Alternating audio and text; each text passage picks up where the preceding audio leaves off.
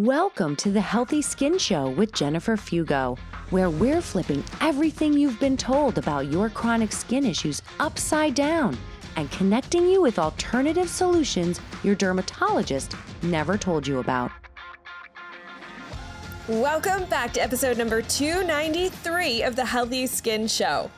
In today's episode, we are going to dive into a really important topic. Actually, we're headed back into the oral microbiome health section. We've talked a few times with other dentists on the show about oral health, but this particular conversation really, truly stands out. And this information is something that impacts not just potentially your skin, because we're going to be talking about one very specific type of bacteria that is wreaking havoc and creating such serious inflammatory issues that we can see the problems not only in various chronic skin problems, but also in chronic health problems.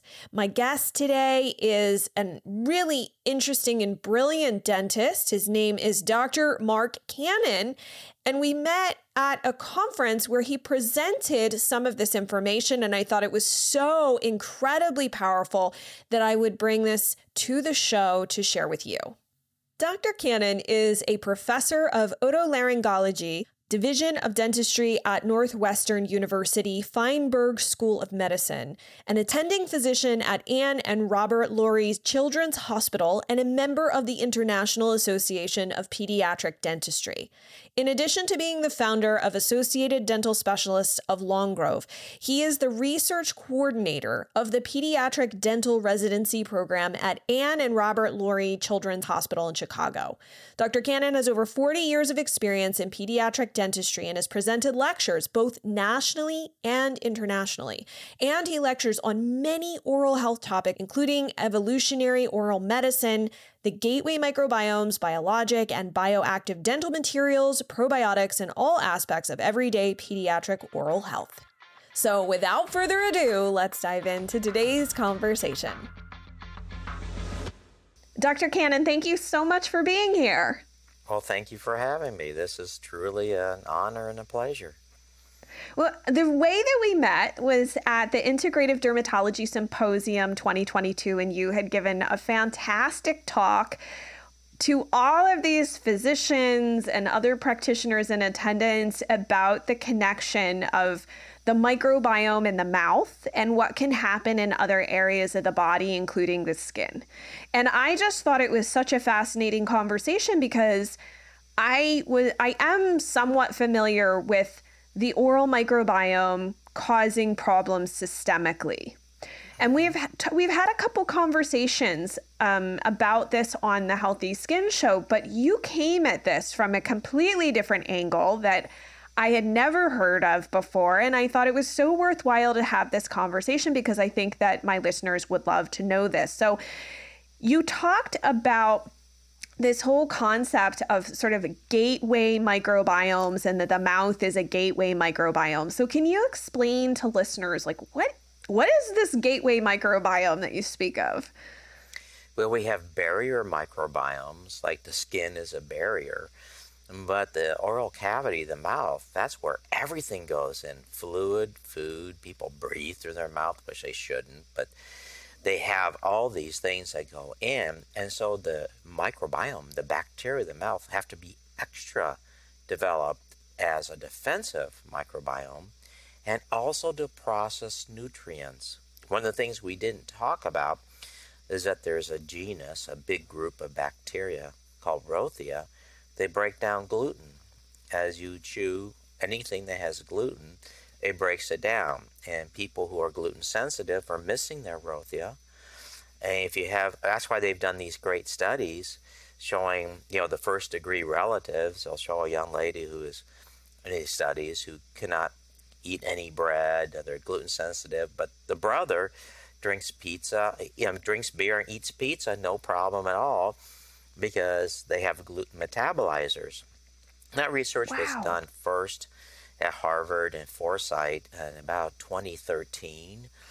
And they actually went ahead and they copyrighted the use of those bacteria to treat celiac disease. But for some odd reason, it hasn't gone anywhere, mainly because you cannot really patent those bacteria. They found 150 strains, and then the very next year, my research group, we found 16 more strains, including one that was a super gluten metabolizer that would break down over half of all your gluten in your mouth, and a lot of it is broken down as you swallow it, and the bolus, the chunk of food and saliva, by the time it gets to your stomach, the gluten's gone. It's been digested by the bacteria. And that's been going on for thousands and thousands of years, ever since we started the Neolithic period 12,000 years ago. And we started to eat grains. Those grains were covered with bacteria that actually break down those grains. And when we stopped utilizing stone, like stone mills or brass rollers, we created so many illnesses. But let's go back to the gateways. Okay, because I digress easily, as you notice. Well, I'm sure you have a lot of great knowledge of things that you have been exposed to that I'm sure we can dive into in another episode. But yeah, I mean, this gateway microbiome concept that you shared was just fascinating, and especially about that one bacteria. You can say it. I'm gonna butcher it. Yeah, it's okay. I'm really bad at remembering people's names, but I remember bacteria very well. There's a little humor in that. But so we have gateways. We have the nasal gateway microbiome, and we have the oral gateway microbiome. And then there's a third important one, which is the placental microbiome, which is also a gateway microbiome. The placenta is supposed to have a lot of bacteria. It's called maternal imprinting. And that goes back to, I think it was 2004, or 2007 was another major one, article in the Journal of Pediatrics about how in a mother, the white blood cells called monocytes pick up bacteria, keeps those bacteria alive throughout the blood, takes it over to the breast so those bacteria can be excreted in the breast milk. And we now know that there are thousands of strains of bacteria in breast milk. It's very loaded. Wow. Because that, again, is a form of a gateway going into the mouth. You got to implant the right bacteria in the mouth. So nasal microbiome, we just finished, not even a year ago, probably 6 months ago now, doing the deep sequencing whole genome. We went deep, found over 2,500 interesting species and strains that a lot of them are involved with health. Let's don't talk about that. Let's go on to the oral microbiome, because that gateway microbiome you use all the time, every time you swallow. You know, you swallow 1,000 times a day. You swallow 100 billion bacteria a day. 100 billion bacteria a day, and people talk about taking that probiotic of theirs, which has 2 billion CFUs, but you swallow 100 billion CFUs a day, colony forming units. And if you have the wrong guys here, your gut gets messed up. Now, the Human Microbiome Project proved that, and we talked about that lecture, that over half the population has their gut controlled by the mouth. And so if you have leaky gut, which makes our new axis of disease, you have leaky gums, leaky gut, leaky blood-brain barrier, and before you know it, problems with the skin, which is what we've shown in so many studies and published. You'll find a lot of studies showing that with every skin disorder, there's an associated gut microbiome problem. Atopic dermatitis. There was just one last month published in Journal of Immunology where they looked at mother-child pairs, dyads. So look at the mom and the kid. And it was a long-term study, longitudinal. It wasn't going back retrospectively. They started off looking at the microbiomes and checked for which microbiomes were related with what disease. And they found that a specific microbiome from the mother, which is given to the child, was associated with allergies, asthma, atopic dermatitis, eczema. So we have all those skin issues, which are because something went wrong in the gateway. In the gateway microbiome, in the oral microbiome, we have, which I have often lecture about there was these bacteria that are very, very important. And they break down the nitrates. Those are things you find in all your green leafy vegetables. If you're missing those bacteria, guess of the mouth. If you're missing those bacteria in the mouth, this is what happens to you. Cavities, gum disease, higher blood pressure, more likely to have a cardiovascular event, more likely to have higher BMI, more likely to get diabetes, and more likely to get cancer. Wow. I know. Wow. So always there's the good guys you're missing, whether it's the Rothia I mentioned before for breaking down your gluten. But if you don't have the nitrate reducing bacteria, you know what? They've actually shown in studies, which surprises a lot of people, if you don't have those bacteria, you don't get much of a benefit from working out. Really? Yeah, they do mouth rinses that kill the bacteria, then you have you work out, and they check the benefit it has in the effect on your blood pressure from working out, and you lose those benefits because you can't form new capillaries without having the nitrites in your system. Nitric oxide was the reason why 3 people got the Nobel Prize in 1998. It's on the American Heart Association recommendations that you keep your oral nitrate reducing bacteria. But right now you can go to any drugstore, buy a mouthwash, it'll kill your good guys. So that is tragic, and we often say don't use those mouthwashes, they'll kill the good guys. You want to get rid of the bad guys. Well, sadly, most of the bad bacteria, the pathogens, like you were mentioning Porphyromonas gingivalis, which is a keystone pathogen related. There's another one called Fusobacterium nucleatum fat A. These guys, they're related to cardiovascular disease very strongly. In fact, you can take a bunch of mice and give them little rinses. They inoculate the mouth with Porphyromonas gingivalis, and you'll see them start to get gum disease and cardiovascular disease, whereas if you use the sterile saline and other groups, they don't get that. They end up getting atherosclerosis because Porphyromonas gingivalis creates atherosclerosis. So the mouth bacteria, that's what we're talking about here. The mouth bacteria is a what is it? Would you say it's a causative factor in developing? Oh, yes. In Alzheimer's too, inflammatory Alzheimer's.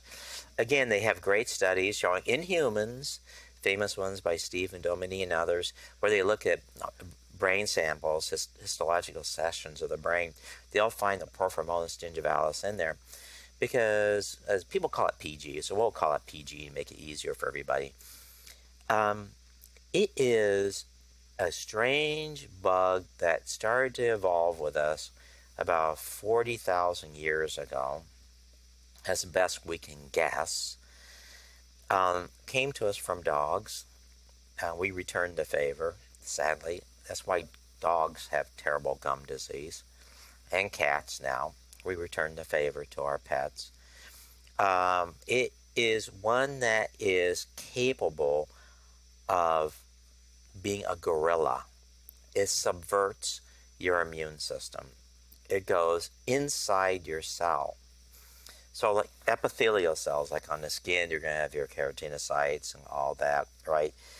What it does is it goes inside the cell. Now, once it gets inside the cell, it forms these little pockets called vesicles, or phagolysosomes is the correct term. And they propagate in that, and they become quiescent. They lose what is called quorum sensing. They don't become aggressive. They become parasites. And the term is a pathobiont. They live in your cell. They turn off your normal cell system of death, called apoptosis. They make the cell go into a sleep state, called senescence. And they just propagate and grow. Your cells of your body become a breeding plant for this pathogen. Now, if something comes along and disturbs it and causes a bacteremia, is those bacteria in the blood, they do the same thing inside your endothelial cells. but they break down all your barriers. They can make these junctions between your cells, like your epithelial cells, break apart. So other things to get in. So you get a lot more inflammation in general. Yeah, it's a controlling keystone pathogen recognized now by the NIH, National Institutes of Health, and there is now a big race to try to develop a vaccine against it, which is stupid. Okay, I'm gonna bite. Yes, why? Why is it stupid? Because it's evolving, and we have 6 strains. But I think if we go back far enough, we'll find there was only 3 strains, and the more recent evolved ones are even more clever at evading our immune system. We can get rid of it by using a lot of good supplements. There's a lot of good probiotics that inhibit it. There's a lot available right now. You can walk into anywhere and buy some good probiotics that greatly inhibit PG and the other one, FN. There's prebiotics readily available. All the xylitol-based products, xylitol greatly inhibits it. It prevents it from adhering and penetrating into the cell, so it can't get into the cell. It prevents it. So would you look for xylitol in like a toothpaste or chewing gum? Because that's usually where I've seen it. Yeah, and the chewing gum studies, the chewing gum studies are famous. There is one by Soderling and another one by Isocangus, but I always quote the people because they deserve the credit for the work they did. Otherwise it's not genuine. But they did one again with mother-child pairs where the mom chewed the xylitol chewing gum from 6 months of age of the child to 2 years of age of the child, and it prevented the transmission of the bad bacteria to the child from the mom in over 80%. And then 5 years later, those kids ended up having 71 to 73% fewer cavities 5 years later. So I always tell the moms, I'm retired clinically, but in my practice, I would always tell the moms who were like expecting and planning another child, I say, get yourself started on xylitol gum. But here's another big benefit. Because Porphyromonas gingivalis is associated strongly with preeclampsia. And you can actually transmit preeclampsia from a woman with high blood pressure who is preeclamptic to a mouse that has a pregnant mouse. That mouse will get preeclampsia. Wow. Because it's controlled by the bacteria of the gut, and if you have those Porphyromonas gingivalis has gotten into the small intestine and all that, gets in the bloodstream, it causes. In fact, you find it in the umbilical cord whenever there is preeclampsia. But Fusobacterium nucleatum actually causes miscarriages and has been documented cause stillbirth and preterm birth. So there's a great study done by Dr. Kirsty Argard out of Baylor with about, I think, 9,000, 10,000 women altogether over a long period of time. And it was a multi-center study, a very, very powerful multi-center study. And they significantly reduced preterm birth by having the moms chew xylitol gum. The savings in healthcare dollars are huge. But see, it again, you're working on a gateway microbiome, and you're inhibiting a keystone pathogen. Actually, 2 of them. You're inhibiting 2 keystone pathogens. We could do that right now. And in fact, it's common in some countries like Japan. A lot of times they do that. South Korea also. Can I ask, because I think people are going to wonder, how, I know you said that this is at least the PG, so Porphyromonas gingivalis. Gingivalis, I think I got it somewhat correct this time. I know that it's something that you said came from dogs originally, but may have. So how do we end up with it now? Is it from, I know you said the mouthwash, the use of mouthwash, which I will be honest, my dentist still makes me use mouthwash every time I go to the dentist, which I find annoying. But is it also partly due to the environment or drug use, prescription drugs? Or with the dogs, it was a sharing of DNA. You know how they have these little DNA plasmids, bacteria can share back and forth, like for antibiotic resistance. So it appears, and this is theory, no proof at all. I mean, it could be a nutty theory too. That they have a form of bacteria called Porphyromonas gallae that has these 3 little genetic modifications. We now have Porphyromonas gingivalis with these 6 modifications. I think that a couple of those came from dogs, because when we started doing hunting with dogs, proto-dogs, they were called, and it's a type of wolf that is extinct. It's no longer around. We shared food, and we shared microbiomes, and whenever you do that, you always have zoonotic diseases. I mean, look at the classic is tuberculosis. It went from cattle to human, then from human back to cattle again. And so, I mean, we're going to have zoonotic diseases forever, whether it's swine flu, bird flu. Sure. And do you think that the antibiotic use potentially, I mean, I know when I was a kid, and I'm in my 40s now, I mean, my dad was a doctor. I got a lot of antibiotics. Oh, well, thank you. But I did get a lot of antibiotics, which has unfortunately had a pretty big impact on my gut microbiome. Do you think that can also, the use of antibiotics can impact this P. gingivalis and its ability to thrive? This guy was going nuts on us way back, thousands of years ago. In fact, there's mummies who have extreme periodontal disease. In fact, one of the most classic things you ever see is a mummy that had a special bridge made from here. I mean, this is an ancient Egyptian, like from 4,000 years ago, had a fake teeth placed using gold wire, and they made a little fake bridge on the bottom. And it was donor teeth, so the teeth came from someone else. Oh, my. Probably not a volunteer. Probably not. Oh, my.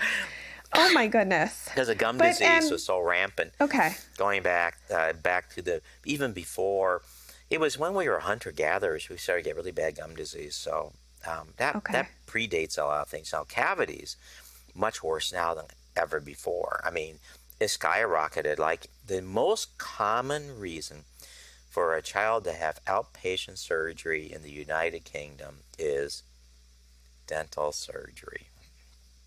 Oh, that sounds awful. I don't like having dental surgery now as an adult. I can't. These poor little 3, 4, 5-year-olds are coming in with everything going on. Abscesses. Shutting down for COVID was a dual-edged sword. Everyone will tell you that. With the effect it had on oncology patients, cardiology patients, kids learning, everything. It had a huge negative effect too. And we saw so much more disease when people started to come back. It was pretty rampant. And part of it was just eating nonstop. You had the refrigerator right there, and kids weren't going to school. I mean, it's the lack of activity definitely did not help. And speaking of kids, strep tends to be a problem in kids. And I have noticed a really interesting correlation between some of my clients who struggle with psoriasis and that it was triggered or would worsen from a strep infection. Do you have any thoughts about that? I know that you had mentioned strep in your presentation, but is it a strep infection of the mouth that's I mean, obviously we do get strep infections in the mouth. So talk to us a little bit about that. Well, the bacteria involved, Strep pyogenes, that bacteria is actually strongly inhibited by a good bacteria, Strep salivarius. So that work was done decades ago by Dr. Stan Schulman at my children's hospital. I'm a full professor at the Feinberg School of Medicine and at Ann Arbor H. Lurie Children's Hospital. And he was a great guy, brilliant person to work with. And he discovered that, again, disease is because you're lacking the good guys. And so there are Strep salivarius probiotics you can take. And I routinely did that for my patients who had strep throat or ear infections, because it not only inhibited the occurrence of ear infections and sinus infections and strep throat, it also at the same time reduced the cavity rate, because Strep salivarius would kill the strep mutans that causes cavities. You know, wow. They compete all the time. When you hear people say that your microbiome is an ongoing battlefield. It is an ongoing battlefield. What you need to do is give your good guys allies, which are the probiotics, the good bacteria. You need to give them the weapons they need, which are the prebiotics. And please, do me a favor, everybody out there. Don't think as prebiotics as fibers, please, anymore. Prebiotics are anything that helps the good bacteria. Think about prebiotics for your skin. Are you going to put fiber on your skin? No. No, but a prebiotic for your skin could be an essential oil that inhibits Pseudomonas aeruginosa, that would inhibit Staph epidermidis, Staph aureus rather. But there's good essential oils. As you know, they've done a lot of studies with essential oils in the skin microbiome. So yeah, you use a skin product. Coconut oil. One of my absolute favorites is coconut oil.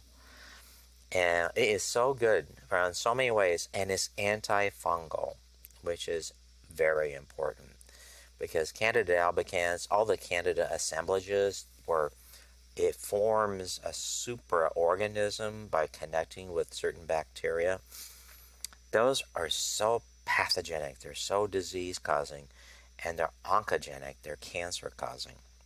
In fact, the assemblages between bacteria and certain fungals have just recently, in the last few months, I think it was about 6 months ago, was shown in the oncology journals to be associated with over 35 different cancer cell line developments. Wow. Now at Northwestern, we're working with prebiotics right now in our studies with, these are preclinical trials with humanized mice that we're working to inhibit two very deadly cancer cell lines, and we're having success. So it's very important people realize that prebiotics is anything that benefits the good Bacteria. microbiome. Yeah. Can I also ask, and this is just a question that popped into my head as you were talking. I've had some clients, again, psoriasis clients, who've really struggled with tonsil stones. Is there any connection with the microbiome and tonsil stones? You know, I think you asked me that question before. I found some articles about different strep strains and tonsillitis, which I think we've known about that for a long time. But again, I'm not sure, you know, the connection between psoriasis and strep pyogenes has been well established now. Yeah. But I think it was probably questioned for years. But there's been enough meta-analysis, large studies done, that they have shown the connection. And of course, I'm a psoriasis sufferer, so because you know what I do for mine. I think I mentioned to you before, I have this little miracle thing that helps me so much with skin. Please, you can share. Okay. African black soap. And that's just what you use to wash in the shower? Mm-hmm. African black soap. Are you familiar with African black soap? I actually am. Okay, good. I figure you probably were very familiar with it, but I'm a rather recent convert, and I got converted because I was at a typical Chicago festival several years ago. I walked past a booth. I always look at different soaps because of my skin issues, and there was this nice big display of African black soap. I was immediately intrigued. Because whenever you make something outside, and in my lectures I show how they make the soap outside, you get the good bacteria. You get all those soil organisms you need. You get the Bacillus subtilis, you get all the good soil organisms. So that's what your skin needs. You're so much healthier outside. Yeah. Right? That is very true. There's a lot of truth to that. And we've had experts on the show who have attested to that. And even the detrimental impact from the pandemic of people being locked indoors and how that drastically and negatively impacted their disease severity of whatever condition they had. So it's just sort of like interesting that we have that data, but in a sense kind of sad that we have it now because of what happened to people in real life in real time. But it was predictable. Yes. It was predictable because we know what's good for us. We know that being outside, we know that being exposed just to regular elements actually makes your skin better, because what makes you better is defense. Your body is always trying to repair and to reestablish itself. And so when you are little constant challenges, that keeps you sharper mentally. Working out every day makes you sharper too, right? Yep. We know that. That was predictable. Putting people in with processed food in a closed environment, I mean, who could not predict safely that we were going to have a problem? Exactly. And so I definitely want to make sure too that people can get in touch with you, because I know that you're retired now from clinical practice, but you are available on LinkedIn, which will link to your profile. But also you had shared with me beforehand that you are the president of the American Academy of Oral and Systemic Health. And so people could connect with you there at the AAOSH.org. This is predominantly for doctors and other medical practitioners, and it sounds like practitioners even potentially who are more on the functional and alternative side as well. Many functional, alternative, integrative. We have many like nurse practitioners coming in, nutritionists. So yeah, we're just integrative health, and it's the American Academy for Oral and Systemic Health. It's AOSH. I'm the president-elect, and I have a big job in front of me next year. They've already said we want to have 10 times the members. So everyone out there, be sure to sign up tomorrow. Awesome. Well, and you have this fireside chat, which is a part of that. So if people are interested in learning more, and it looks like you also get CE credits, which are important for folks who are, obviously licensed in their state and they need those CEs to keep their licensure, that can be really helpful. So I think it's a great opportunity for people to expand what their knowledge base is and connect with other like-minded practitioners. And like I said, I loved your talk at IDS. I found it to be really informative. And I think it's fascinating when we can connect so many different dots and remember that the body is a whole unit. It's this whole beautiful unit. Universe or orchestrated universe, and it's one thing, and in not these little tiny pieces cut up, as we oftentimes see in conventional medicine. And so thank you so much for sharing this with us, and I hope I can have you come back sometime and dive into some other research that you are clearly digging into, which is so cool. Okay, well, thank you so much. I'm so appreciative that Dr. Cannon was willing to come and share about this particular organism, the P. gingivalis, and talk to us about some really practical things that we can do, all of us, not just those of us with skin problems, but also our loved ones, our friends, our family, those who could also make strategic choices to help reduce this possible inflammatory trigger that is lurking in the oral microbiome. And given how popular the other oral microbiome shows have been here on the Healthy Skin Show, I figured this would be just as helpful. If you'd like to check out the resources and all of the links that I've set aside for you in conjunction with this episode, head on over to skinterrupt.com/293. There you can also leave your questions and comments so we can keep the conversation going.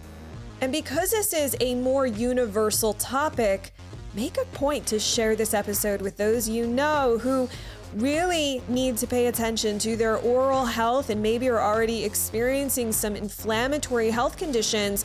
Perhaps making some simple strategic changes could benefit them by bringing down that inflammatory load lurking under the surface. And if you found this episode helpful, make a point to rate and review the Healthy Skin Show. Then hit that subscribe button so you never miss a weekly dose of all of the research, strategies, alternative tips, and even inspirational stories to help you on your journey of rebuilding healthy skin. And then let's connect over on Instagram. I'm at Jennifer Fugo. Thanks so much for tuning in, and I look forward to digging deeper with you in the next episode.